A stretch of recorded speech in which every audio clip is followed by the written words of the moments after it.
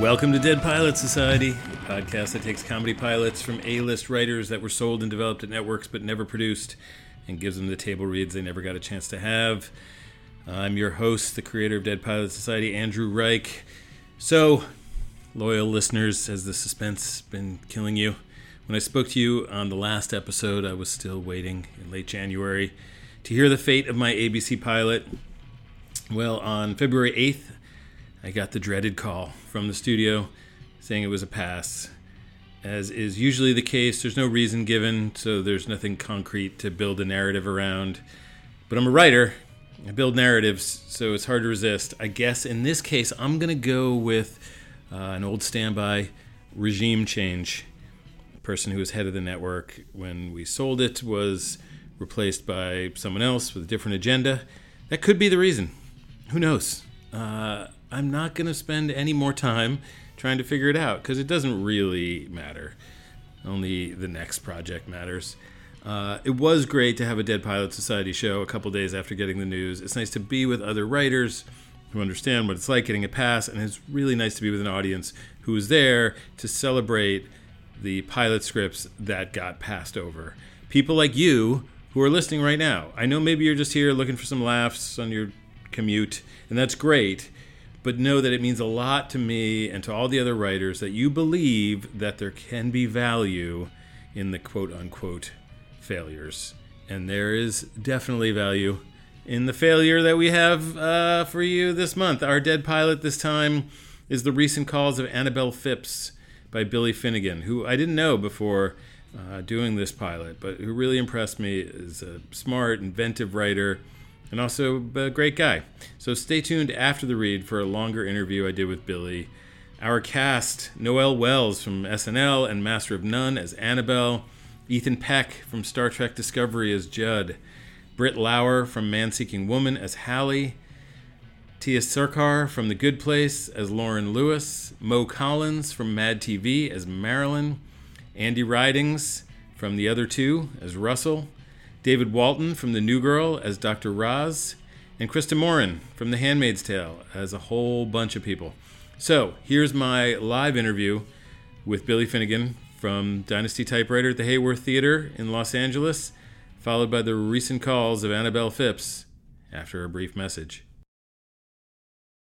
Hi, I'm Joe Firestone. And I'm Manolo Moreno. And we're the hosts of Dr. Game Show, which is a podcast where we play games submitted by listeners regardless of quality or content, with in-studio guests and callers from all over the world. And you can win a custom magnet. Subscribe now to make sure you get our next episode. What's an example of a game, Manolo? Pokemon or medication. How do you play that? You have to guess if something's a Pokemon name or medication.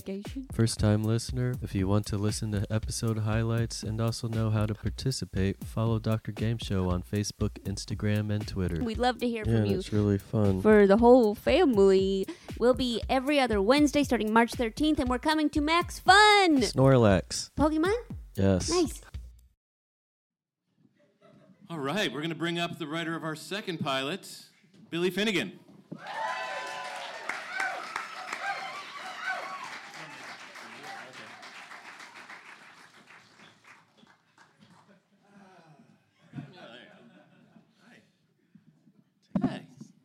So, we are going to be reading your pilot, The Recent Calls of Annabel Phipps. Correct. Tell us,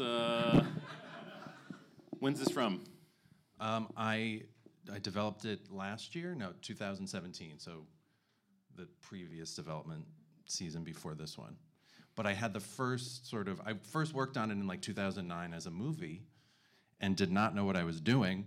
So I put it aside, and then I guess 2 years ago, sort of thought of something I wanted to develop, and took this out of the drawer and developed it for Fox, and then put it back in the drawer in a different form. But it was fun.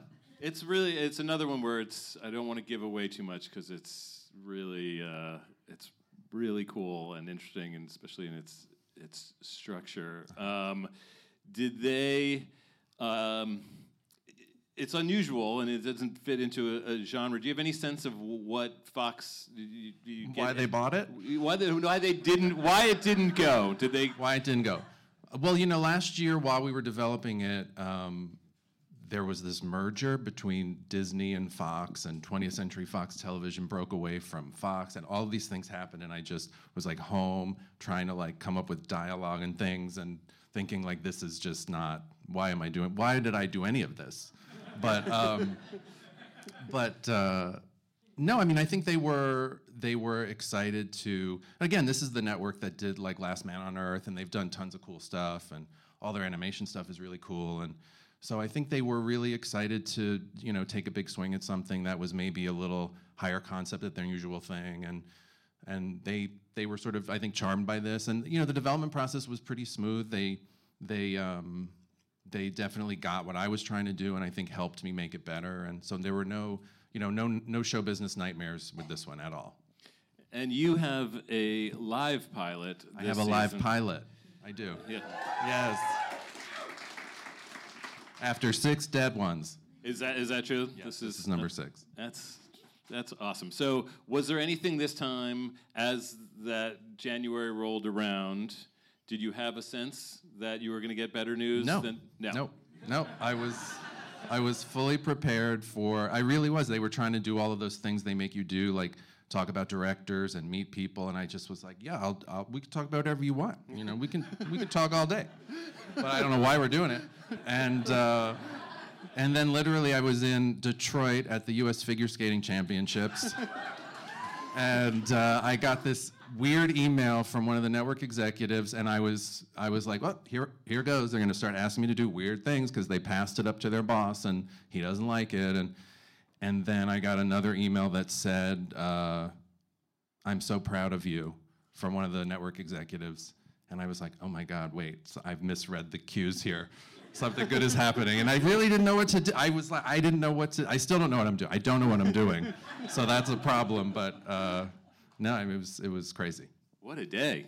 Yeah. Figure skating championship? Yeah, I was at we were at the Henry Ford Museum, which I highly recommend. You get to see the Rosa Parks bus, and you get to see the car that John F. Kennedy was assassinated in. So I was already having like the best day of my life. And then they called to tell me they're going to make this pilot. So it was pretty good. It was a good day. January 24th, 2019. Well, let's hear one that they decided not to make. Yeah, let's do it. All right. Thanks, Billy. Thank you.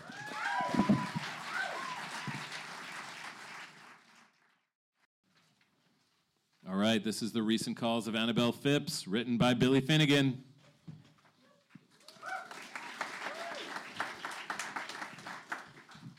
Over a black screen, we hear a female voice. What do I like most about Judd Fleming? Well, that's a great question. I mean, at this point, there's so many things. And we begin a montage. We're on a New York City street in the early morning. We're POV behind gorgeous Judd Fleming, age 27, whose muscular back peekaboos out from under a sexily stretched out tank top as he walks. It's clear he's being followed, but by whom we don't see yet. A cell phone camera clicks and we freeze frame. Now we're at an Equinox gym a short time later. Judd is doing bicep curls. The camera focuses in on one sexy vein that's bulging out of his arm. When it finally focuses, a cell phone camera clicks, freeze frame. We're at 14th Street and 8th Avenue subway station. Judd, now in a suit, goes to swipe his Metro card.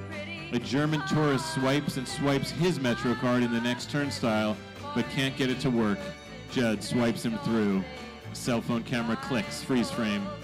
We're interior of the E-train a short time later. Judd holds on as he reads a magazine article entitled, Syria Still Needs You. A cell phone camera clicks and reveal it belongs to Annabel Phipps, age 26 and a half, who was down the train car surreptitiously taking pictures with her iPhone. The music is now in her earbuds as we end the montage. She continues taking pictures, which no one notices. She's that good. I know what you're thinking. Has she been following him around all morning taking pictures? Well, let me reassure you. The answer is yes. I do it every day. And we're on the subway platform moments later. Judd climbs the stairs to the station amidst a throng of commuters. Annabel follows a few people behind. But can you blame me? Look at him and tell me I'm wrong to have spent the last 8.5 years of my life stalking him. And before you judge, I invite you to think of every guy or girl who's every picture and post you've poured over on Facebook or Instagram and tell me how this is any different from that. Actually, this is better because I'm out in the world getting sunshine and vitamin D. I mean, not down here, but anywhere with tons of sun. Tons of vitamin D. And we're at the subway entrance to the street. Annabel emerges into the sunshine, which she basks in. Ah, what a beautiful morning. A bus barrels by, blasting Annabel with exhaust. She coughs. My asthma. Judd breezes through the front doors of a building that says Merritt Fleming on it. After a beat, Annabel follows. And now Judd Fleming's going to work, and so am I. That's right, we're co-workers. Just two people commuting to work together, one gliding through the front doors like a dancer, the other going through them like this. Annabel has tremendous trouble navigating the doors. I never know which. Is it a push? These are not good doors. And we end the cold open. Act 1, we're interior, Merritt Fleming's IT department. Annabel is at her desk, glued to her laptop. We close on the screen where she's clicking through Judd's emails. As a VP of IT, I oversee every aspect of Merritt Fleming's cyber existence. It's a big job, and I'm the youngest female ever to do it, so kudos to me for finding the time to pay such close personal attention to Judd's emails. After all, his dad, our boss, put him in charge of some very big... someone's niece is a chunk. We see an email with a photo of a chubby baby. As Annabel enjoys it, her coworker, Bart, age 25, confident, cute dork, pops his head over the cubicle wall, scaring her. Did you do those security patches? Jesus, Bart! Oh, you scared me. If I'd been holding this mug of oatmeal, I would have spilled it all over the place. Oatmeal's really too viscous to spill. Okay. Yes, I'm doing the patches. Thank you. Thank you. Speaking of you, how about you and I, Lady and the Tramp, some ramen tonight? Yeah, I don't think so. You'll choke, and we broke up for a reason, remember? I remember being devastated. I remember crying in your arms. Yes, all of Italy remembers that. Yeah. Annabel's laptop dings. She looks, and we see an alert. Fleming, Judd, new calendar entry. Friday, 9:55 a.m., flight 223 to Miami. Her eyes go wide. I need Friday off. Why? Where are you going? I don't know. Maybe Miami? Miami, yeah. Miami. May I suggest Orlando instead? There's a Moana-themed water park near my Nana's house that plays the sickest Julio Iglesias beats. Why don't they just play songs from Moana? De tanto correr por la vida sin freno, me olvidé que la vida se vive un momento. As he continues to sing Me olvidé de vivir, there's another ding from Annabel's laptop. She reads it intently, close on her eyes, darting back and forth. And now we are interior rotisserie Georgette. Later that day, Annabel and her best friend, Hallie Jenkins, 2 days shy of her 27th birthday, clink champagne glasses. Happy almost birthday, bitch! You sound like a K-pop DJ. Ancestry.com says I'm 1% Cambodian, so you are not far off, my friend. Well, I want to get trash, but I want to do it someplace nice so I can wear your Marc Jacobs jacket. Hey, it's all yours, and you're going to need it, because we're going to Z. The new Zelda Fitzgerald-themed speakeasy? Yes. How'd you get a table? It wasn't easy. They only communicate via Telegram, but I did it. Holy shit, you rock. Uh-huh. You are too. What? What are you? Hallie turns to see what Annabel's looking at. Angle on Judd across the restaurant lunching with his work colleagues. Oh, now I see why you wanted to come here, because you read Judd's email and saw he was. Actually, I read his calendar, and I've been wanting to try this place since I heard a pigeon walked in and took a seat at the bar.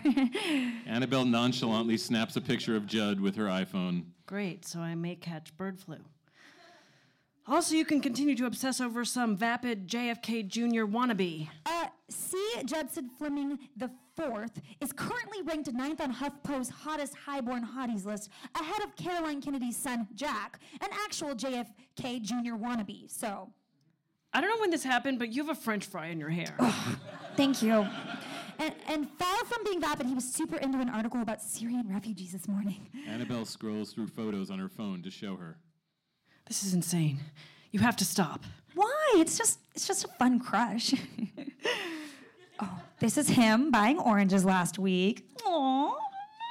4 years of college and 4 years at Merritt Fleming, and you still can't even say hello to the guy? You'll never understand what we have. You'll never understand that you have nothing. Oh, I have something. I have 9 meaningful moments.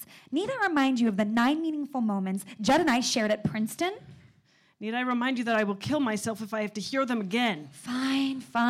Annabel turns to a woman in her mid-50s eating soup next to them. Our 9 meaningful moments. Off the startled woman spilling lobster bisque all over herself, we flash back to Witherspoon Hall at Princeton University, 2010. Freshman Annabel struggles to carry a stack of boxes. Move-in day, Princeton University, September 2010. Teenage dream floated out of too many dorm rooms as I buckled under the weight of every small appliance my mother bought me from Target, when suddenly someone lightened my load. She's surprised when someone takes the boxes. At first I thought it was my awful new roommate Freya, but then I saw the most gorgeous boy. Annabel watches in awe as freshman Judd drops the boxes at her door and then walks away without looking back. I couldn't stop myself from saying, "You are so beautiful," which luckily he didn't hear, but Freya did. Freya, 18 and Israeli, comes to the door and takes the top box. Thanks, but I'm into boys now. And we go back to the scene at Rotisserie Georgette. A bored Hallie interrupts Annabel's story. You know what's funny? Jodie Foster slept with guys when she went to college, so like the opposite of most girls. Annabel ignores her and continues to the woman. Meaningful moment number 2. And we flash back to Blair Arch at Princeton University in 2010. Freshman Annabel hurries down the steps of a grand archway. I was hurrying to the used store for the Q-tips when I looked up and saw She spots freshman Judd waving from the bottom of the steps. Judd, and I thought, this is it. Judd and I are about to meet cute. As she descends towards Judd, he keeps waving but backs away, looking above her. She turns to see where he's looking. But no, he was helping his friends center a banner they were hanging above the arch that said, "Abandon panties, all ye who enter."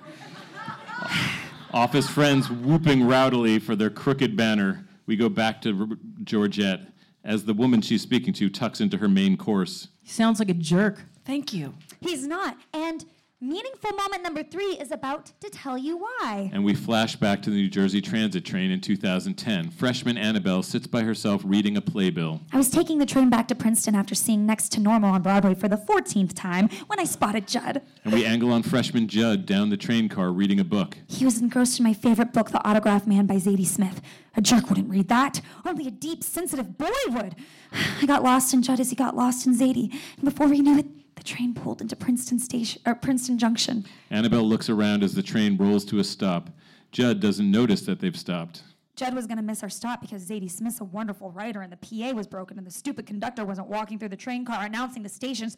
With the doors open and the clock ticking, I did the only thing I could think of. Annabel slinks down in her seat and in her best conductor voice shouts out, "Princeton Junction!" Judd looks up and then scrambles off the train just as the doors close. Annabel watches him go, pleased. I, of course, missed our stop, so... And we go back to the restaurant. Your friend left.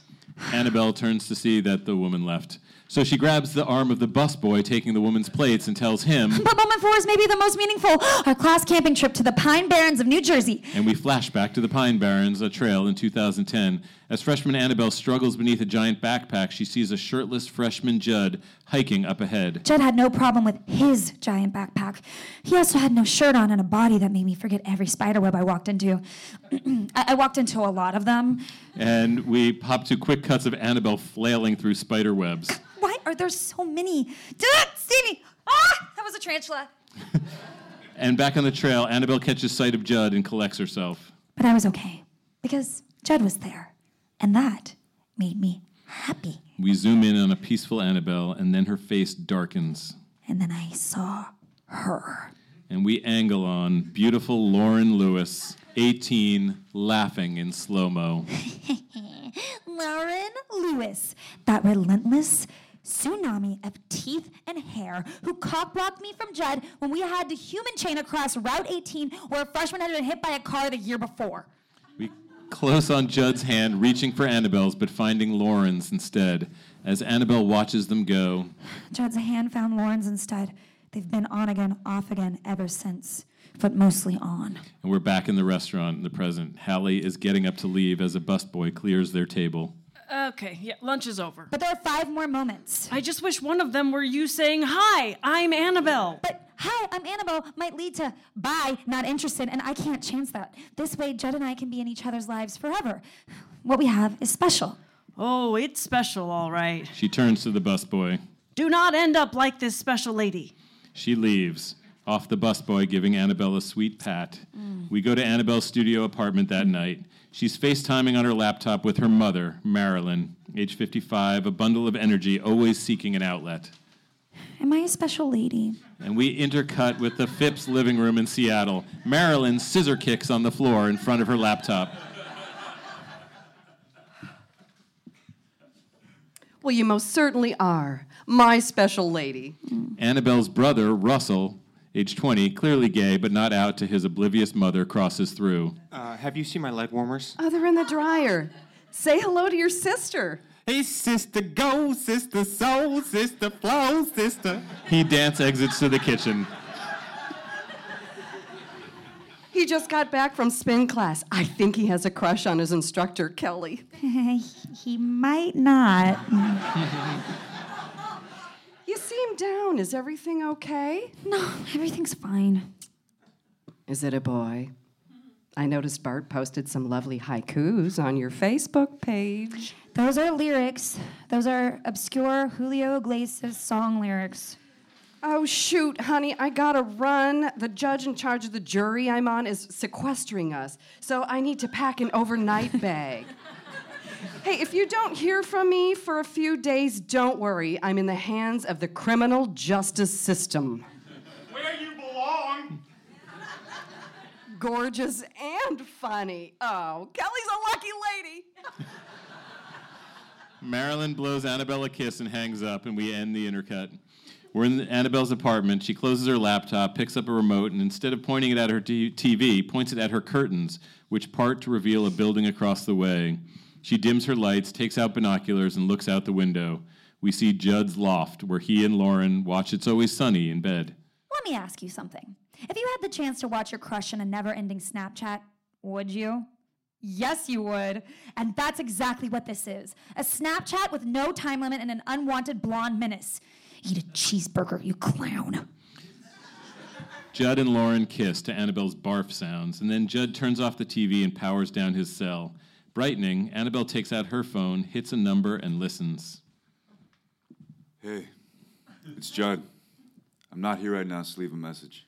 Thanks.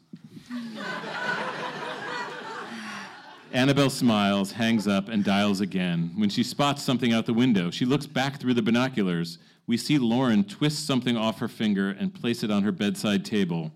Intrigued, Annabelle focuses in on the table, and we see a diamond ring. That's an engagement ring! No!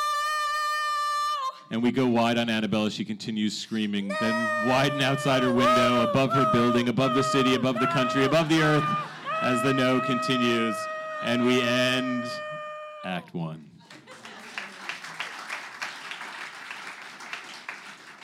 Act 2, we're interior Z. A few nights later, we're close on a giant flaming sidecar. Reveal Erica, 27, and 2 other friends presenting it to Hallie at a bar table in a crowded 1920s speakeasy. They're drunk. Happy birthday! Make a wish! I wish that flapper would get back here with the absinthe cart. Pan right to reveal Annabelle next to her with her eyes closed. I wish that Judd had not engaged. I prayed this day would never come. I literally went to St. Patrick's and prayed. But it's here, and I need to face it, or I need to get a life. Oh, please, God, send me a sign of what that life should be.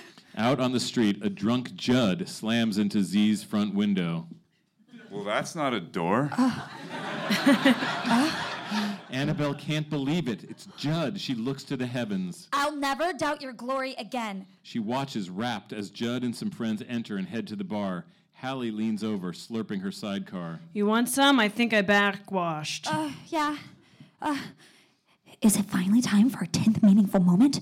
But what would that moment be? What would Zelda Fitzgerald do? Is a question no woman should ever ask herself. What are you looking at? Hallie looks around, then spots Judd at the bar and darkens.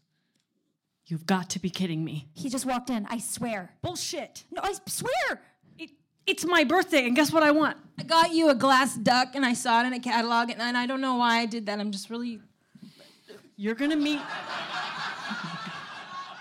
You're gonna meet Judd. She tries to yank Annabelle off her chair to drag her to Judd. No, Hallie, I can't. No. Yep. Fluff your titties. Hallie, no, not like this. Yep, exactly like this. Off Annabelle trying to stop Hallie from dragging her to Judd. We're exterior of Z. Moments later, Annabelle, Hallie, Erica, and friends are ejected by a bouncer dressed like a newsie. Thanks for ruining my birthday. I didn't ruin your birthday. Erica vomits against the building. The other two help her. Erica's ruining it. You suck, Annabelle. I didn't know Judd would be here. I made this reservation a month ago. Judd never plans that far ahead. You're a liar and a stalker, which is illegal, by the way. You charge your rent to your boss's credit card. That's illegal, too. I am in a pretty twisted emotional affair with my boss and his husband. I earned that rent.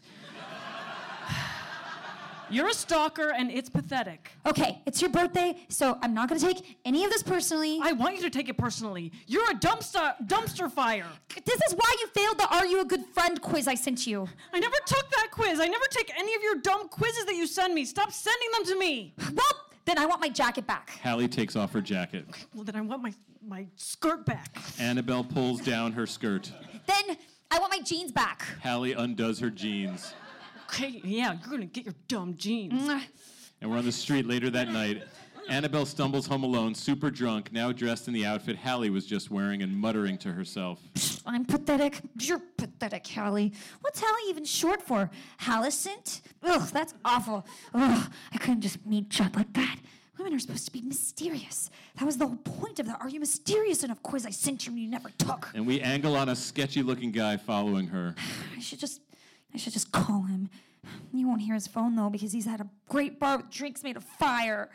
As Annabelle raccoons through her purse for her phone, her wallet falls out. The sketchy guy grabs it and runs off. Oblivious to that, she dials Judd's number, then hangs up. No, I'm going to go back, and I'm going to say, Judd, like that drink? Your world just exploded, because I just... Then Annabelle stumbles into the street and gets hit by a bus. We smash to black. We're interior New York Presbyterian hospital room later that night. We stay black as we hear a heart monitor beeping.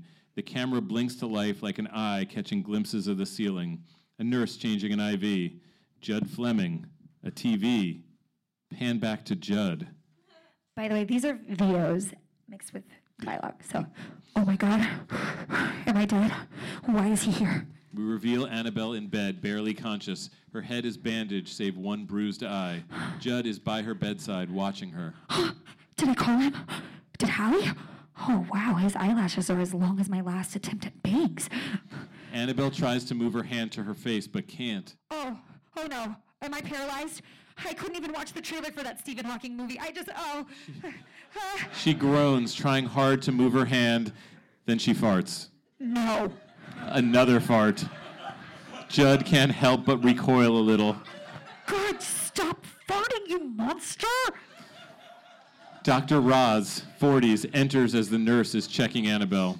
Doctor, there was a small amount of stool released. Okay, I guess we're just leaving it there. Oh, that's my Jane. Is that her name, Jane? Jane Doe. Do you know her real name? Because she knows yours, or at least your number. The cops got it off her phone. It was the last number in her recent calls. Do they have it, her phone? Yeah, well, Officer Butterfingers dropped it down a subway grate. No wallet either. Not sure why. Yeah, I guess she's a little hard to recognize right now. Kind of. Why am I hard to recognize? Annabelle spies a reflection of her bandaged head in a monitor. Oh, I'm Darkman. Oh. Hopefully, once she regains consciousness, she can just tell you who she is. Super definitely can't do that. Yeah, she suffered some major trauma. Her memory may be affected. Just warning you, you're all she's got. Dr. Roz exits with the nurse as this lands on Judd. He's gonna bolt. He has that same look on his face when he knocked over those figurines at Saks 6 years ago. Judd? They turn to see Lauren in the doorway. God, this bitch. The cops called me. I heard. Who's our new friend? I'm not your friend, Ivanka. I don't know. She had my number. Oh, she had your number. Great. No. Oh, it must be from someone at work or softball. We have a really intricate phone chain in place for when practice gets canceled. Okay, can we just go home? No! No, the doctor said I'm all she's got. But you're not. She's got the doctor and all these nurses, like the surly one who wouldn't tell me where room 213 East is. But I can't just leave her. Oh my God. He wants to stay. Sure you can. If she's just from work or softball. Our team is really close. I am really close. Oh, wow. This is happening. All right. Calm down. I am calm.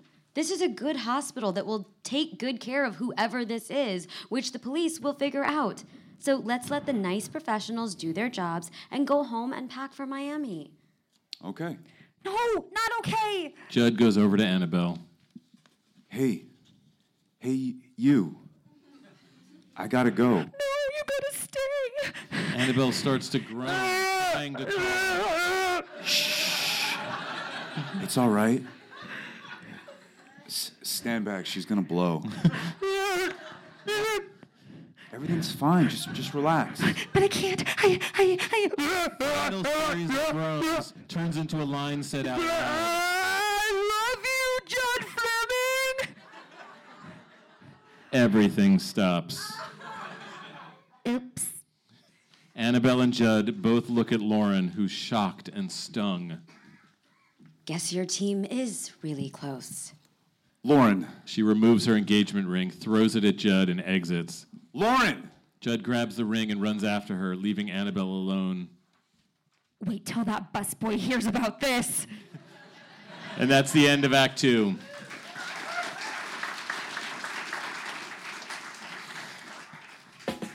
Act 3. Over a black screen. My dad says I care about other people too much, but it's just how I'm wired, I guess.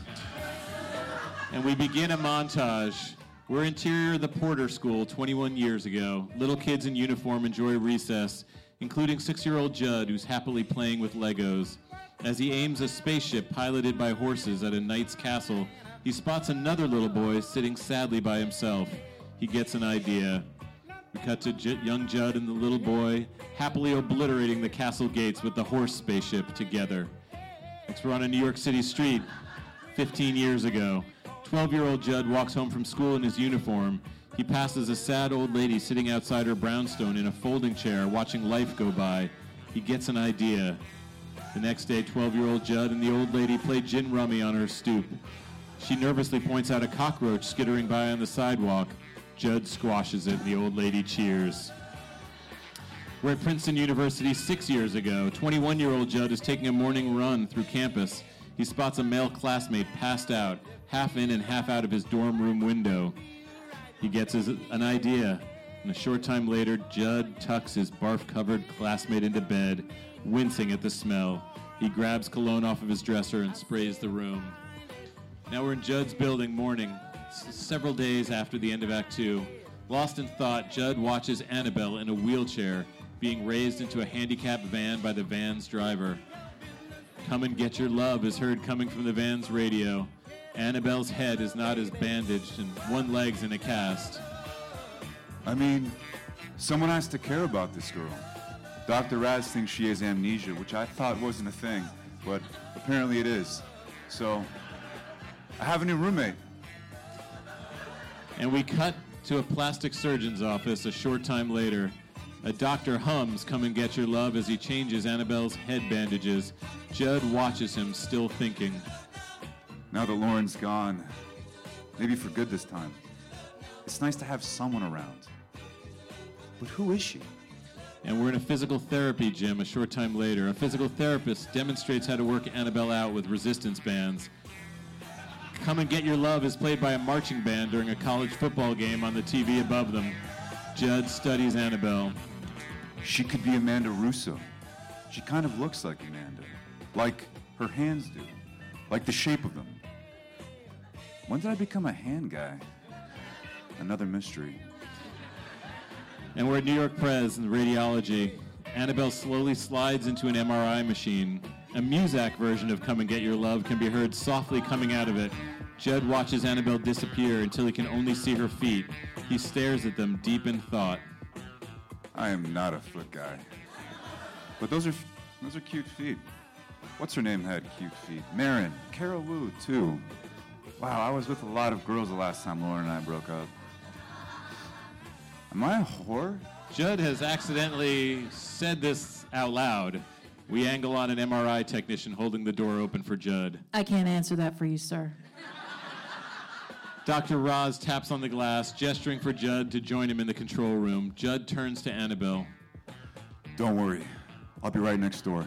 The MRI technician ushers Judd out and the MRI starts firing. In the MRI, inside, the sound is deafening, but Annabel is all smiles. I told you it was great. How right was I? Very right. As Annabel slowly slides out of the MRI machine. And don't worry, I don't really have amnesia. They thought I did, and I went with it. Now I just have to figure out who from Judd's life I can pretend to be. But luckily, I'm a pretty good actress. Dr. Roz and Judd enter and approach Annabel. How are we doing? Hi, Grandpa. Is this Mars? Dr. Roz nods at Judd. Annabel smiles at the camera proudly. We're in Central Park a little later. Judd pushes a happy Annabel along in her wheelchair. And I know, pretend amnesia can't last forever, and these bandages have to come off eventually. But it can last a little while, and maybe these bandages will fuse with my skin. I never walked through the park. It's so beautiful, and it's right here. Like you. What? Nothing. Thank you for taking care of me. It's really sweet. Oh, no, come on. You hungry? You want a hot dog? All my food has to be pureed. Oh, right. I knew that. They continue down the path, passing a light pole with a flyer on it that says, "Have you seen Annabel Phipps? Please call Hallie Jenkins at 917-202-8447 below Annabel's picture." Neither of them notices it. We're in Judd's loft that night. Judd is on the floor with Annabel doing the resistance band exercises with her. He's wearing his stretched-out gym shirt from the cold open, and Annabel is clearly transfixed. Okay, I know I have other things to think about, but look at his arms.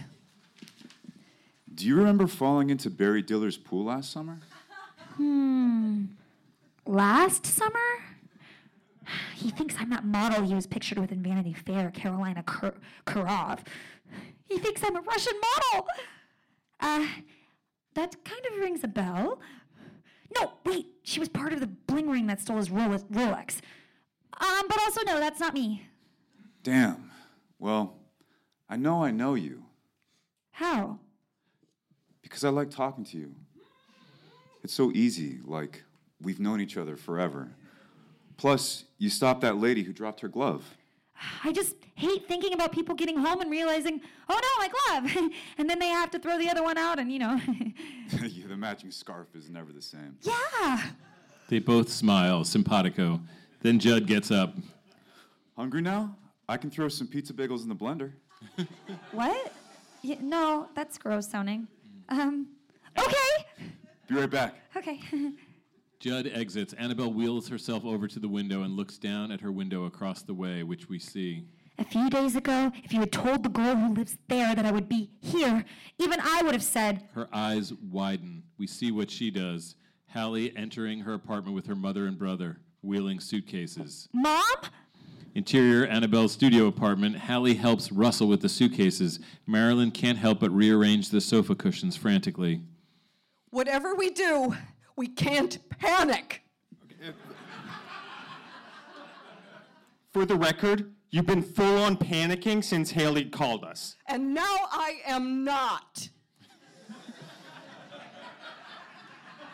Over in Judd's loft, Annabelle sits, still in shock. Oh, I need to call Hallie. In Judd's living room, a short time later, Judd returns with a bowl of pizza bagel soup. Confused to find Annabelle gone, he looks around, unsure how to call her. Girl? Jane Doe person? The doorbell rings. Judd answers to find Lauren. Hi. Can we talk? Yeah. Come in. Lauren enters, noticing the soup Judd's holding. What's that? It's soup for me. Wow, that is very terrible. Lauren picks the resistance bands up off the floor. You hurt your shoulder again? What? Oh, yeah. I hurt it real bad. Moving a basket of anvils. He flinches at the awfulness of the lie. Lauren sizes him up. You brought her home, didn't you? They discharged her and she had nowhere to go. Well, where is she? And we're in Annabelle's building basement as Hallie descends the dark stairs with a flashlight. We hear Russell off screen. Need any help? No, the lights go out here all the time. Go back to your mom. I'd really rather not. Go. Hallie goes over to the electrical panel. She's about to untrip the breakers when Annabelle rolls out of the shadows.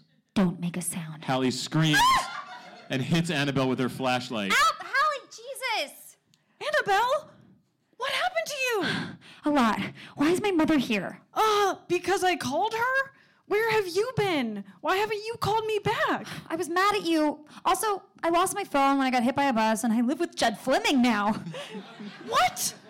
What are you talking about? Oh, I got hit by a bus, and when I woke up, Judd was there, and he thinks I have amnesia, and I'm going with it. But who does he think you are? Well, sometimes he thinks I'm a model. Look, you wanted me to meet Judd, right? Well, I met him, and he is as spectacular up close as he is from... Suddenly, Hallie hugs Annabelle near tears. I thought you were dead. Oh, Annabelle is surprised and touched by Hallie's hug. I'm sorry, I'm alive, and I need your help and your phone. In Annabelle's apartment, a little later, the apartment is dark. Marilyn has the contents of Annabelle's kitchen cabinets on the counter and is furiously scrubbing the shelves. Suddenly, the lights go back on, as does the TV. Oh, finally. Marilyn's phone rings. Blocked caller. She answers. What happened? Annabelle? And we intercut with the basement. Hola! Hi! Greetings from Miami! And now we intercut with Merritt Fleming. On the phone in his cubicle, Bart is confused. You're still in Miami? So the following dialogue will be intercut so it plays as one continuous conversation. Yep, been here since Friday. I can't believe Hals didn't tell you. Well, she didn't. I've been so worried. I mean, I've been hiding it well. I'm sorry. I didn't mean to freak you out. Mm-hmm. It's okay. Shall I fly down and join you? I just need to convert some Amazon points into miles. No, I'll be back soon. Well, I didn't know how long we'd be here, so I bought one-way tickets. Do you mind if Russell and I stay a little while at your place? He wants to see Dear Evan Hansen and Mean Girls and Frozen. And Bryan Cranston in Network. Oh, I bet he'll be good. Stay as long as you want. Okay, bye, Mom. Love you. Bye, Bart. I'll work remotely. And we end the intercut. Annabelle hangs up. Hallie gives her an incredulous look. Stay as long as you want? Yeah, I shouldn't have said that. No, you shouldn't have. And how are you going to work remotely? How is any of this going to work? I don't know, but we'll figure it out. Your mom's going to want to hang out with me. She's definitely going to want that. Just go numb. And we're in the living room of Judd's loft. Lauren is distractedly pulling on a resistance band. Judd is on the phone. Okay. Thanks, David. The doorman hasn't seen her. His name's David? Yes. There's a clang at the front door. Judd opens it to find Annabelle, whose wheelchair is tangled in the hall rug. A little help here? Oh, thank God. Judd frees the wheelchair and helps Annabelle inside. I'm sorry, She sees Lauren and is completely thrown. No, I vanquished you. Where'd you go? I thought I remembered where I lived. You live here now. Right? Right. And we close on Lauren's hand as she plays with her engagement ring. Her ring's back? Nah! I was only gone an hour! Judd takes a close look at the bandages around Annabelle's eye. Oh, no. What happened here? Oh, it's just pus from my eye socket. It's been leaking all day. Lauren clocks this moment between Judd and Annabelle. I'll get some tissues. Judd exits. Lauren quietly gets in Annabelle's face. I don't know who you are or what game you're playing, but I'm good at games too, and I'm gonna find out. She exits after Judd. Well, that was terrifying. But I can play too, with a little help from my best friend. She looks out the window and gives Hallie a big thumbs up. We angle on Annabelle's window where a chatty Marilyn is braiding Hallie's hair. Hallie gives Annabelle the middle finger back. Annabelle squints. Was that her thumb? That was her thumb, right? Yeah, that was her thumb. Yeah.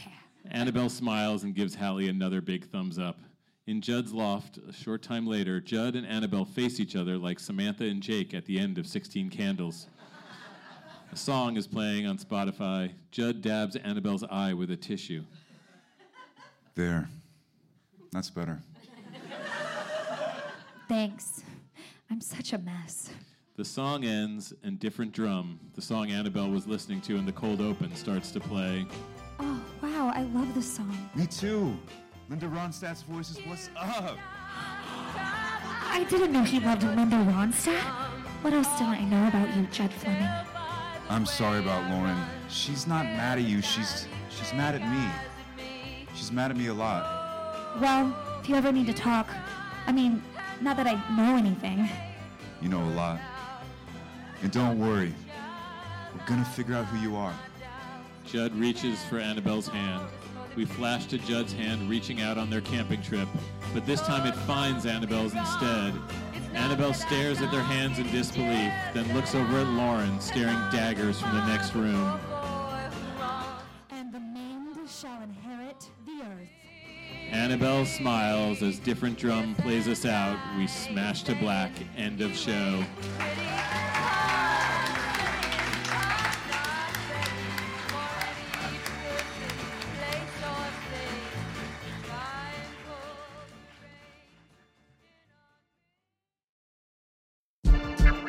I listen to Reading Glasses because Bria and Mallory have great tips. You're a comics reader and you want to use a library-connected app, you can try out Hoopla. I listen for the author interviews. I'm mad at myself that I waited as long as I did to start reading Joan Didion. They give me reading advice I didn't even know I needed. If you go in person to an event and go up to an author or a filmmaker or anybody and tell them what you don't like about their work, you're a trash baby. Look, I understand you didn't like Heroes Season 3. That's fine. I don't actually need to know that information. I'm Bria Grant. And I'm Mallory O'Mara. We're Reading Glasses, and we solve all your bookish problems. Every Thursday on Maximum Fun. All right, I'm here with Billy Finnegan, who I just met at the reading. This is nice and fresh, because we just did it yesterday. We did. And I guess I should start with a feature of these interviews where I tell you my favorite joke. Okay. And there were a couple. That's good. I love the line when Bart says, "How about we Lady and the Tramp some ramen tonight?" Okay, I like a nice that too. little one. And then I really loved Hallie's line where she says, "I'm in a pretty twisted emotional affair with my boss and his husband. I earned that rent." Yeah. It told us so much in one line about this character who we hadn't until then learned that much about, and just a great joke. I like that scene too because, if I can say that, having written it, but because it's a real friends argument. Like, they really are these two people who know so much about each other, who are just laying it all out there. Yeah. And just throwing every grenade at each other that they know will get a response or that they've been wanting to say for them forever. That was one of the scenes I was the most looking forward to hearing and actually enjoyed. Like, was happy that I was like, oh, that was good. That worked. Yeah. Because you never know. Like, you never know. It works in your mind, but it might not work when people do it. Or So I was. But it was clear that it was love. There was love behind all of it, but real feelings. Yes. And there are other things where you feel like your friend's making a mistake. Yeah, which Hallie certainly did. It's tough to say. Yeah. So before we get into talking more about the pilot, I want to start just hearing about how you got your start in the business. In the business? Yeah. So... Where are you from? I'm from Cranford, New Jersey, which is exit 137 on the Garden State Parkway. I can see the skyline from the exit ramp, but it's about 40 minutes outside of New York City. Okay. There's no traffic.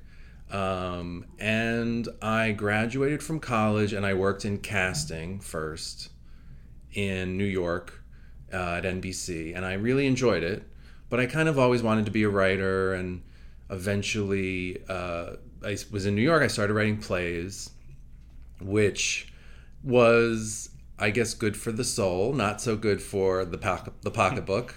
But, you know, got my pinky, I always say I got my pinky toe like in the door, had this like play done at the Summer Play Festival at the Public in 2008. And from that, I got an agent and I got a manager who was based in LA through a friend out here, my friend Mimi Schmier, who her secret wish has always been for me to move to LA. So this was just part of her master plan of getting me out here. But it was a young manager named Dan McManus who was just being promoted, and he came to New York to see the play, and he said, "Do you have any TV ideas?" And I said, I have TV ideas. And I had a spec script I had written called Busybodies, which was about at the time it was just about a gay stay-at-home dad who moves to the suburbs and just becomes friends with the stay-at-home mom next door, and they just get into trouble together. But it was 2008, and I think there was a feeling that a half hour, was the half hour dead again in 2008? I'm not remembering. It's died so many times. Pretty much every other year. It was an even year, so yeah. It's probably dead. Yeah. So they decided I should turn it into a comedic procedural. So I turned it into a show where the gay stay-at-home dad moves into a house in the suburbs where a JonBenet Ramsey-sized murder happened that had never been solved. And he and the stay-at-home mom next door, who lived there when the murder happened, they solved the crime.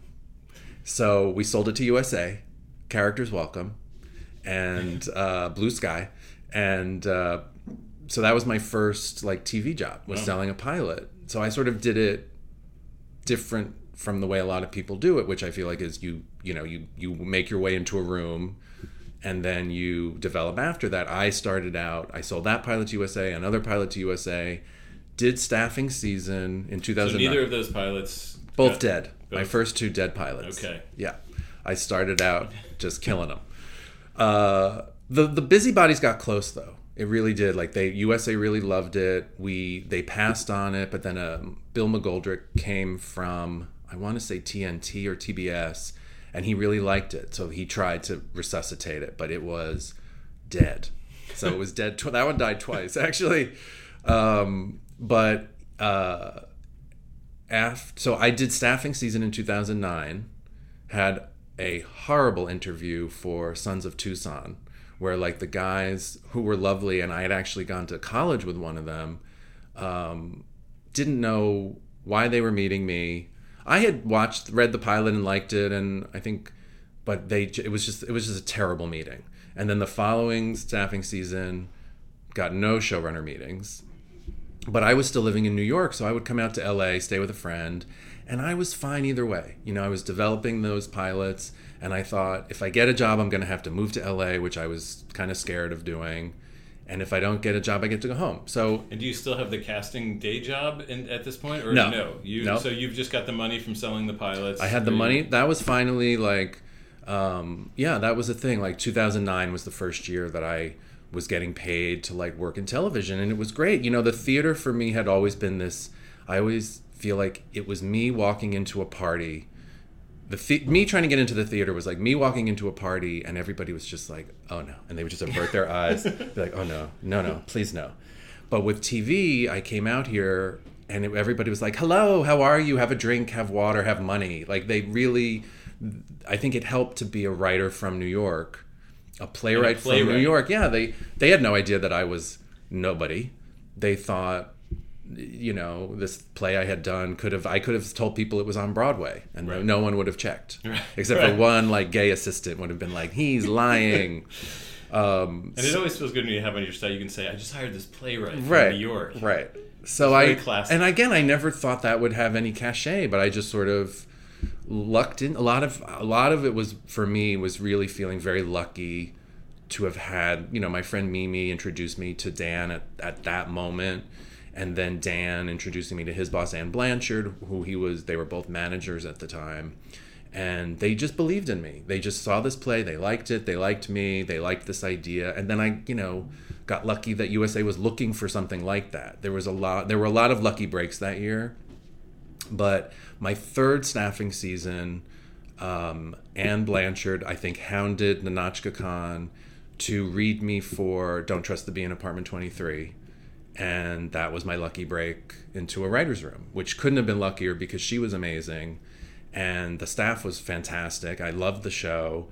You know, Anne could have just as easily hounded someone on a show that I was totally wrong for, and I could have had a terrible experience and everybody could have been a nightmare. But again, like, it was the right show. Like, I was excited to do it, and Notch was like the best boss. And so and then from there, I've been able to sort of work steadily since then. So where'd you go from there?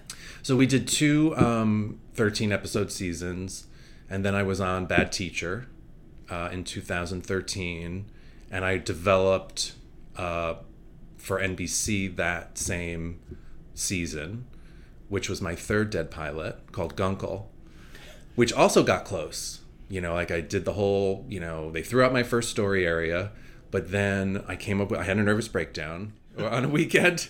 And then I remember I woke up the next day and I was supposed to drive to Laguna to see my sister.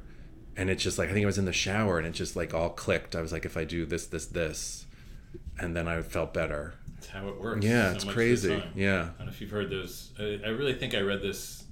Maybe you've talked about this in the podcast before, but Aaron Sorkin, I read an interview where it says he takes like 5 to 10 showers a day, right? Because it's just like that's and I just am too concerned about water use to do that. But yes, it is the shower. It's I know magical. someone told me that something about taking all your clothes off and just yeah. So that what one worked. Gunkel? What did that was that a great uncle? What did that mean? What did gay Gunkel? uncle? Oh, gay. So uncle. So the pitch was I am a gay uncle to I think at the time it was like 7-year-old Bruno and 5-year-old Cha-Cha, who are my sister's kids who live in Washington, D.C. And I had to be in D.C. for work. So I found myself sort of like the go-to babysitter for the kids and the go-between between my sister and her husband. Okay. And so that was the show. It was just pulled from my life. I showed an adorable picture of my adorable niece and nephew. My third niece, Sophia, wasn't born yet. And it sold. And I had to live that dream of like selling in the room. Like, I sold it all 4 broadcast networks. NBC wanted it the most. And the development process went well. I got to the call with Jen Salke and did that. And everyone's like, people started calling me about casting ideas. And I was like, I don't really want to talk about it yet. It feels premature and feels like, I'm too superstitious. And sure enough, dead. So that was the third dead pilot. And then I got Grace and Frankie. And where you stayed for the next 5 seasons. And you had some pilots during... I had a pilot during the first season of Grace and Frankie that died. And then I had a spec pilot that sold, I think, during the 3rd or 4th season that died. And then 2017, I had Annabel Phipps for Fox, which died. Which we read. Brings us here. Yeah.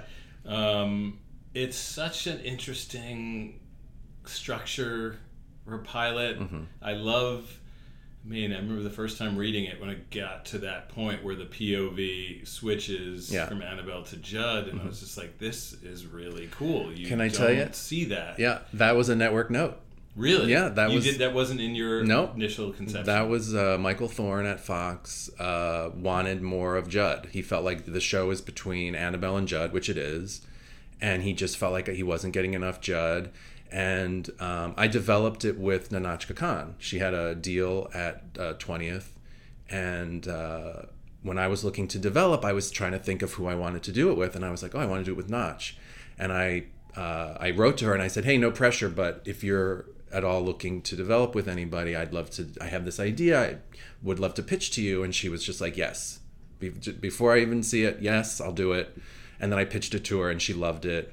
And but yeah, we got some notes, and he had pitched something. He didn't pitch, I don't think he pitched that solve, but he pitched he wanted more of Judd. And I think Notch may have pitched the idea, I can't even remember now, the idea of him having a voiceover like Annabel had, but I think she wanted it later. And then I think when I sort of, after that network call and after the call with Notch afterwards, I sort of went and sort of took everything and was like, how do I do this? How do I make it all work? And I was like, oh wait, if I put the voiceover there, it feels good having it at the top of Act 3. And it's like a fresh sort of start to the pilot. And then... And in doing that, that's where he becomes more than just this sort of himbo kind of... Right. You see that he is this incredibly caring...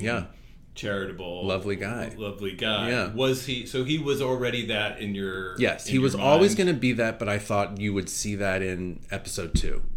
You know, I kind of always thought that like episode 2 would start with him like having to bathe her because she's still all bandaged up. So he's got like a bag on her head and he's got her like in the shower and he's in a bathing suit, which would be spectacular. And she's, you know, when you go inside of her head at the top of the episode, she's basically orgasmic because she's in a shower with him. But I sort of thought that would come out at the end of the pilot, but also I figured maybe sometime in the second episode. A lot of the process of developing it really was sucking stuff I had pitched for episode 2 and season 1, sucking it into the pilot. It's kind of made me realize that the more you give them, the more they want all of it. Right. You know? Yeah. I often tell people don't save anything for episode 2. You're Episode right. 2 will work itself out. You're right. But I've had the same thing. It's like, oh, this will be so great in episode 2. And then I have someone says like, well, it'll be great in episode 2. It'll be even better in the pilot because there's chances are we won't get to episode 2. Let's pack this full of every great moment that I can think of. Yeah. But was there ever your protagonist is a stalker? Yeah. Was that something that was immediately people were like, we love that, that's great? Yeah, I mean, Susanna Makos, who has always been, for me, the best person to pitch to. She's just always been so warm and so sort of quick to laugh. And she laughed out loud as soon as I said it.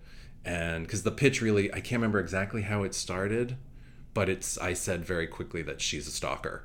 And then there was a joke about Lauren, his girlfriend. Like I remember the end of the first paragraph of the pitch was something like, "But more on that goddamn bitch later."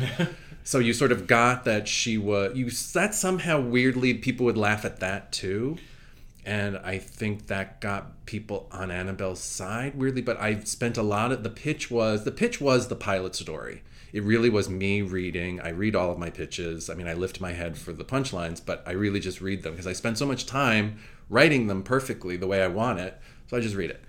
But it was... so all the twists, you had all the twists in the pilot. I definitely had that she got, she gets hit by the bus, but she wakes up in the hospital.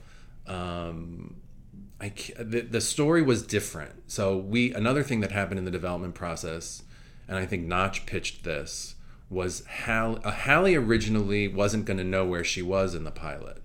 But we decided, I can't remember what the note was, that Annabel should reach out to Hallie. Again, it was going to happen probably in episode 2, but we decided that in the pilot, Annabel should reach out to Hallie and tell her where she is and get her involved in her scheme to pretend to be whoever she's going to decide to be in Judd's life and live with him and somehow keep her mother feeling okay about it and her boss, neutralized.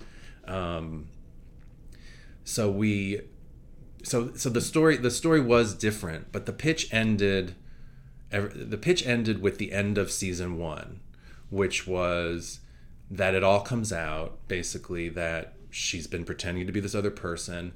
What's happened over season 1 was Lauren and Annabel become friends. Like she goes from hating this girl to like actually really liking her and seeing this other side of Judd. She's seeing all the everything now. But anyway, it all comes out, and when it finally does, she has this. I would do this speech that she gives to Judd, where she's like, I've been in love with you since I first saw you when I was 18, and you of course wouldn't remember. And he's like, I remember you, and you sort of flash back through the 9 meaningful moments that mean so much to her, some of which are in the pilot, and you see his perspective on it. But then he says there was a moment before your first moment when he was driving into campus. He was in the backseat of his parents' car and she was in the backseat of her mother's car, and he looked over and saw her and waved and she just didn't see him. And she's like, I didn't see you. And he's like, well, maybe I didn't always see you. And she's like, well, now what do we do? And he's like, I don't know, crazy girl. Like, I don't know. So that was that was the end of the pitch. which I think was a nice hook for, and feeling of like, oh, there's more to tell here. Right. Because that's what I wanted to do, was put all these people together. You know, Hallie is gonna, you know, Annabelle's mother comes to town. I called it like her mom Springer in New York City. So she basically moves to New York and she like discovers herself for the first time. And her brother, who's gay, like comes out, you know, and gets to be a gay boy in New York City. And Hallie, who in the pilot says, I'm going to have to hang out with your mother, aren't I? And Annabelle's like, yeah, just go numb. They become like, she likes having a mom. So it's like all of these people end up in their lives, in each other's lives, but there's a good side to it that they didn't expect. So I think Annabelle, in season 2, the idea would be that she has to deal with all these new versions of these people that either she's caused or that her doing this actually caused. Like, that was the thing. Right. So what about Bart? So Bart, what I thought would be funny is, you know, Annabelle dated him, and I like a confident nerd. Yeah. You know, I found him a very lovable character. So I thought that Hallie would fall for him, and Annabelle would have a problem with that because, you know, but Hallie's like, but you don't want to date him anymore. She's like, no, but you used to always make fun of him, but that, like, you know, he's like a good guy. And I decided very good in bed, and Hallie just was shocked. But, you know, so they started hooking up, and then she kind of fell for him. I just like the idea of Hallie, who's this, you know, confident, sort of no-nonsense girl, falling for just someone who's so different from her.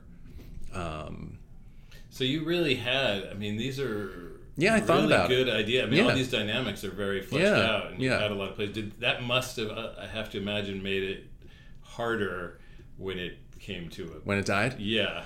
Look, everybody, the development process went well. Everybody felt super good about it and felt like it had a really good shot. But, you know, while we were developing it, Fox and Disney merged. That whole thing of 20th separating from Fox, and it basically changed. It felt like it was going to change. It felt like it changed the kind of network Fox was while we were developing it. So all the executives stayed there. I was never being pushed to do anything to the script or anything, but when that happened, I thought, this is not great for us. But we finished the development process. People really thought it was going to get picked up. I mean, I started to think maybe it would. I was getting, you know, emails about directors and all of this stuff from the agencies.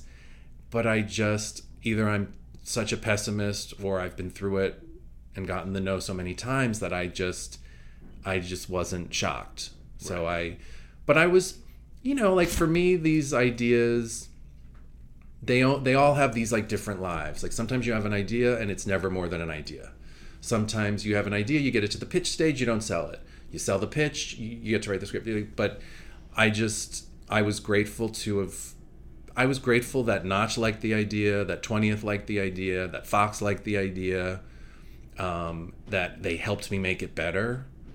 And, you know, Notch definitely protected me from certain things that we just didn't think we needed to do. It was great to have her have my back because she, they really respected her. I mean, I felt like they respected me too, but they had a longer relationship with her, and she just really helped me make it great. So I don't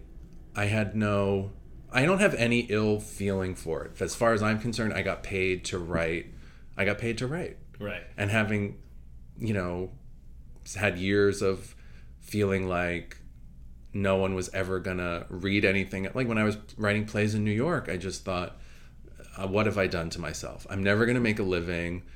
You were begging people to please read stuff, you know, and no one would ever want to or would. And so to be here now, and, you know, it's the joke of, like, now people want to, like, get me to change the fourth line on page 15. You know, you go from no one will read it to, like, please stop reading it so closely. Right. Like, I don't know which is worse. I think the no one will read it is worse because, again, like, you're getting paid to, like, do the thing you want to do. And you know, I learned a lot. I feel like every time I write, I get better because you're solving more story problems and coming up with, you know, good pieces of dialogue to get you whatever, learn something about a character or get you to a good blow to the next scene, whatever it is. Like, you're just getting stronger. So I had no, yeah, I was, it also was a nice outlet, being on a staff and developing is hard because it's so much work. I would have all the times I've been on staff and developed, I would work like 7 days a week because I would, you'd be in the room all week and then you'd probably have time like at night. Sometimes I would be in the room till like 7, come home, eat dinner, and then work from like 8 until like 1 in the morning. It's so hard. And it's hard, but there was something great about just being in charge of your own thing. It's like I can do anything I want to this. You'd have a set of notes or a set of things that you maybe had to accomplish in a past, but I just felt like I get to decide what I do here, and that was kind of nice. So it was again. I if you had told me 10 years ago that I would be walking into rooms with my super sweaty hands with pieces of paper and reading these things and selling them, I'm not a seller. Like that's not my. I'm just not that guy. I'm not the guy that's like working the room, and I'm just, but I think people don't realize how nervous I am, which probably helps. I try to find a way to dry my hands or say I have a cold or, wipe my hands off, or I just found a lotion called Carpe, which has been working lately, which I don't really understand what that seize, I guess it means from like seize the day, but I'm seizing... Dry hands. Yeah. Like here, seize my dry hands. I guess someone, the person you're shaking hands with is seizing. Yes, they're seizing your hands. So it's. Do you have any kind of ritual before you go into that room, other than the lotion? I usually go to the bathroom, wash my hands, dry them off, and hope that by the time I walk back to the waiting room, they'll come get me because they'll usually stay dry for like a minute after I've washed them.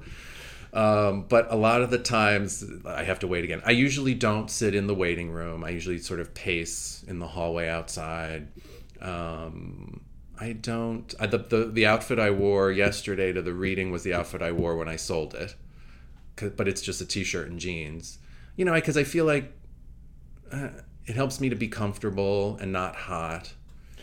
And I think I look good in that t-shirt. So, and I think it makes me look cool, maybe. They think I'm cool. I don't know. Or I'm from New York. I don't know. So every pitch, you've got the uniform for every pitch. I don't wear that outfit. I'm trying to think, what did I wear this year? I had a new short sleeve shirt I got from Todd's that I when I saw it on the hanger, I was like, it's terrible. And then I put it on. I was like, oh my God, I look great in this.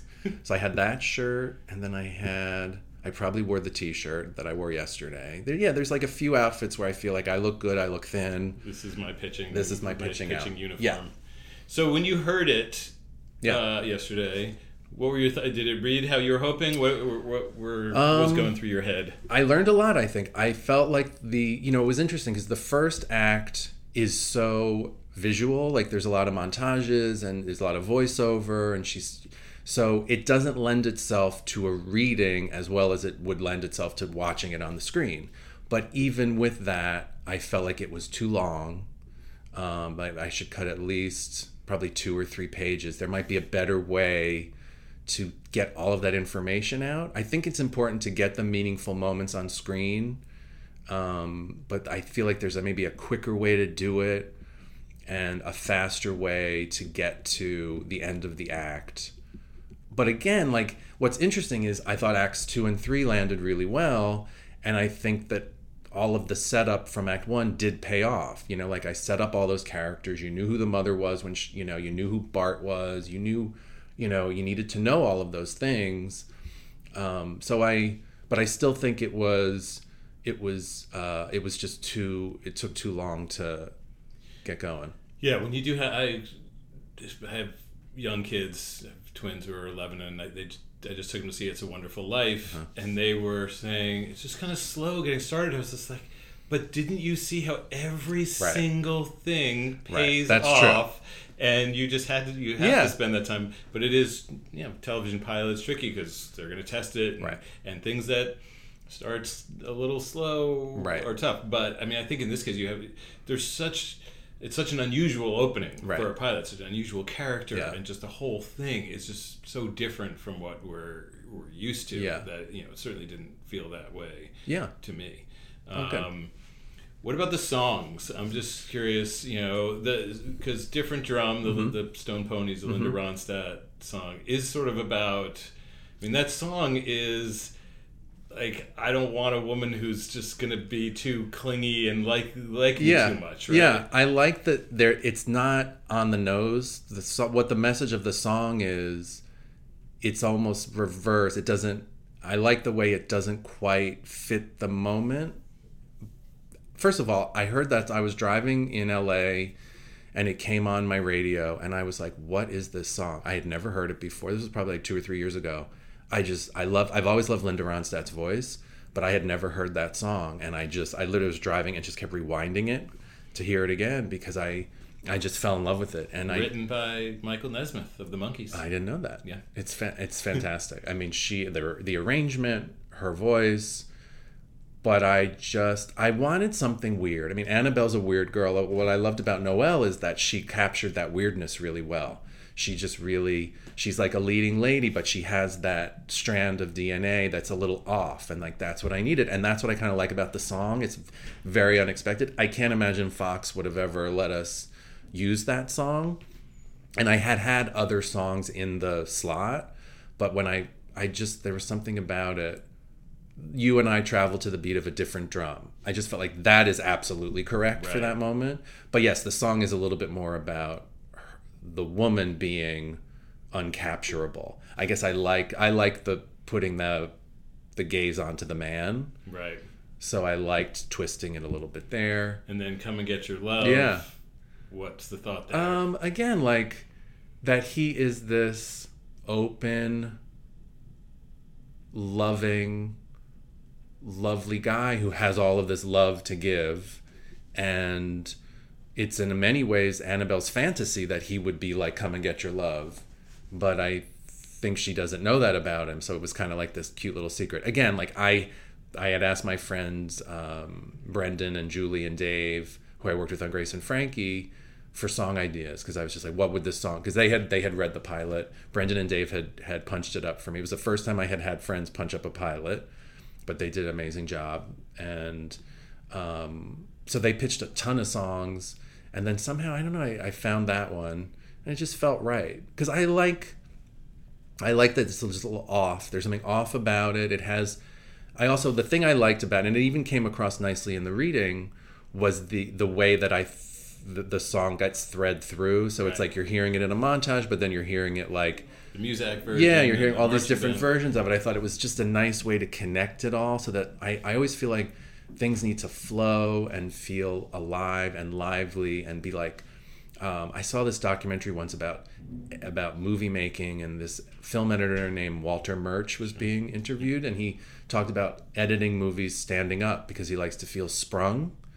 And that's how I like the pilots to feel, that they really do feel like they're sprung, like they have life and bounce and forward momentum. And I do think a lot of writers, even writing single camera, don't take advantage of those sort of filmic elements. It's just sort of people talking in a room somewhere and not using, you can use music and editing and all of these other tools because you basically are making film, unlike a multi-camera show where you're not, you're doing a play. So it was another one of the things that when I read it, I was like, okay, here's someone who's really taking advantage of all the tools that you can have, and not just setting scenes somewhere and having characters bounce back and forth. In theory, until you try to produce it, you can do it all. You can do it anywhere until the line producer's like, we can't do any of that. We're shooting it on the back lot, and you're like, oh god. Right, and the song costs $30,000. Yes, exactly, or $100,000. Right. Yeah. So do you want to talk about the pilot that you sold that's actually getting shot right now? Sure. I wish it were getting shot right now, because that would mean it was cast. Well, it's in pre-production right now.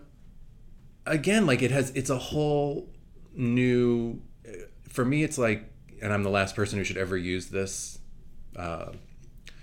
comparison, but it's like getting to a new level on a video game that you've been playing for years and years, and then finally you get through that door. And you go to all of these levels that you've never been on before, with sort of the same things but different, and that's what it's felt like for me. It's like a whole new set of terror because you feel exposed in such a different way. Like people, the agencies all get it and read it, and actors start reading it, and directors and designers and all of these things. But it was the development of it was me sitting down last year with 20th, who I did Annabel Phipps with, and they offered me a blind script, and I said yes because I thought, okay, that's like a nice So that basically means, for listeners who don't know, there's not a specific idea. They're just like, we want your next idea. We're buying it sort of sight unseen. Right. And then you have to come up with it. Yeah. And they have to agree to it. Yeah. So the first thing I pitched them, they did not like. And I did it with a friend. It was an idea that we had worked on once before with actually one of the executives at 20th, Cheryl Dolan's.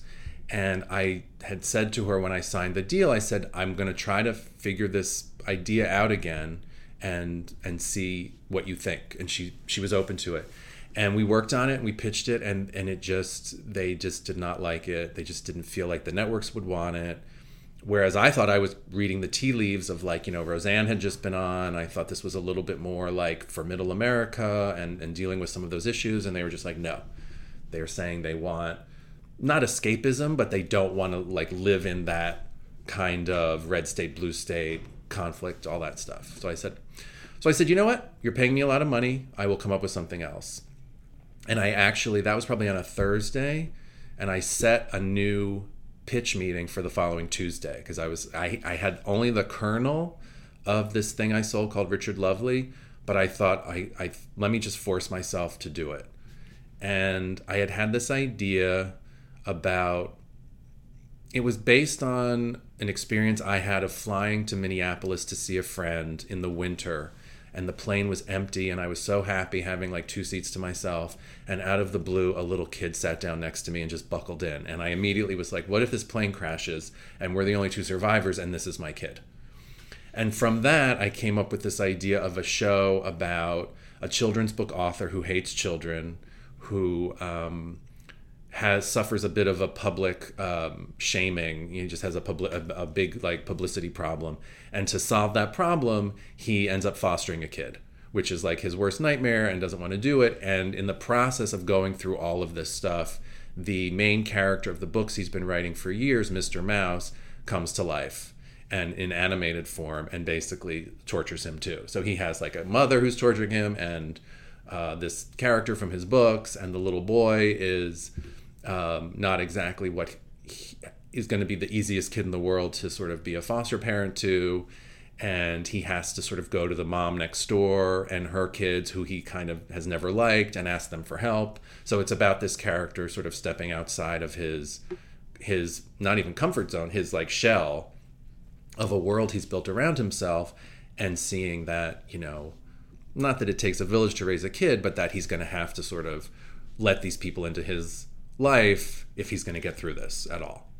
So again, it was unlike Annabel Phipps, which I pitched. It was 20th for Fox. We pitched it to Fox. They took it off the table. This was 20th for Fox, but in this new relationship, we pitched it to all 4 broadcast networks. Fox and NBC bought it, but Fox really wanted it. For them, it was a family comedy with a new kind of family with an animated character, which is a hybrid form that they've really wanted to crack. They did Son of Zorn a few years ago, which didn't work out for them, but they feel like there's something there. So again, like I kind of lucked into it a little bit, because I didn't make this pitch because I thought I'm checking all these boxes for what Fox wants. I just organically was like, well, okay, he's an author. What kind of author should he be? Well, it would be funny if he's a children's book author, because he's going to end up with this kid. And then it was sort of, I remember the moment when I was like, oh, maybe the main character should like come to life. Like I just threw it into the pitch, just trying to like find jokes for the pitch. Wow. So, and then that was really literally the thing when I pitched it to Susanna. I finished pitching and she was just like, so it's a family comedy with an animated character? I was like, yeah. She's like, sold. And I was like, great, all right. And so again, like the development process, my pitch was a version of, was really the pilot story once again, with a sort of the last page and a half was me talking about the series and these characters. But so I was sent right to sort of a story document outline hybrid, and I think they had a big note. The network had a big note. I think they wanted a different version of Mr. Mouse. So I originally he was sort of a stuffy kind of Englishman, and he became a little bit more of like Kevin Kline in Soap Dish, where it's like a nervous actor who's afraid he's going to like lose his job and have to audition again if Richard Lovely doesn't get his job back and be able to write the books again. And then there were a couple of other, they asked, I think when we got to script, they wanted more of, they didn't feel like Richard's fame was coming through, because the idea was that he was this super successful children's book author. They just felt like that wasn't coming across, so I came up with a whole new opening that sort of sold that, I think, really well. And then they wanted me to sort of go back to the little boy character, Georgie, and just find a more... They didn't say... They were like, it could be that he's Dennis the Menace. It could be that he's, just like Richard. It could be that he's this... They gave me a list of things, and I just kept... The studio sort of kept sending me back back to the script to try again, and I finally I think I basically just rewrote every scene I could get my hands on. But in doing that, came up with a sweet idea where Georgie, like Richard's mother says to him, like he might be driving you crazy, but he's just like you, which was always kind of my original idea, and I sort of circled back around to it. And so by the time I figured that out, I think I did a call with Michael Thorne and Susanna and Samata at Fox, and they had final few notes, and I did those, and then everybody was feeling good and super excited. I was feeling good to everybody, and I just was like, okay. And literally they would call me with like quote unquote good news, like, well, we got this piece of news which feels like it might be good for pickup. And I would always just be like, okay. And they'd be like, I sense from your voice that you're not as excited as we are. And I was like, I'm not. Like, and it's not that I'm not upset. You've got 6 dead pilots. I got 6 dead pilots, and I just thought, sure. I did all the things they asked me to do. I started talking about directors. I started doing everything, but I just thought, until I get the call, it's not alive. Yeah. So I'm not gonna plan for it. Yeah. Yeah. It's probably the smart call. Yeah, I don't know how else to be. Action. Yeah. Well, it's so great. I'm very happy for you. Thank you. I loved this pilot. Thank you for letting doing us it. read Yeah, it was so great to hear it. It really was. And I just have to say, the cast, all of the actors you had were amazing, but in mine in particular, I mean, Ethan Peck, I thought was just like everything I dreamed of for that character. He and Noel just... Yeah. So great. Funny together. But yeah, across the board. I mean, even some of the small Mo Collins. Yeah. Oh my God. Andy when she came, Andy, when Mo Collins came out and started doing those leg movements, I just was the like, podcast audience. Sorry, you missed some amazing physicality. Yes. But yeah, Tia. Everybody. As Lauren. I mean, it was really, and of course I'm forgetting someone, but I'll have talked about it in the opening. Yeah. No, it was great, and yeah, congrats on this one. Thank you. Thank you for talk to you. Thank you for having me. And that's it for our show this month. Next month's going to be special. You're going to hear a script of mine. It's the pilot that I am most proud of. It's called Pearl. And it's also Max Fun Drive. So you get me and my co-host Ben Blacker gently begging you for money. Thank you to our associate producer, Noah Findling. Thanks to everyone at Dynasty Typewriter. Please subscribe to this podcast.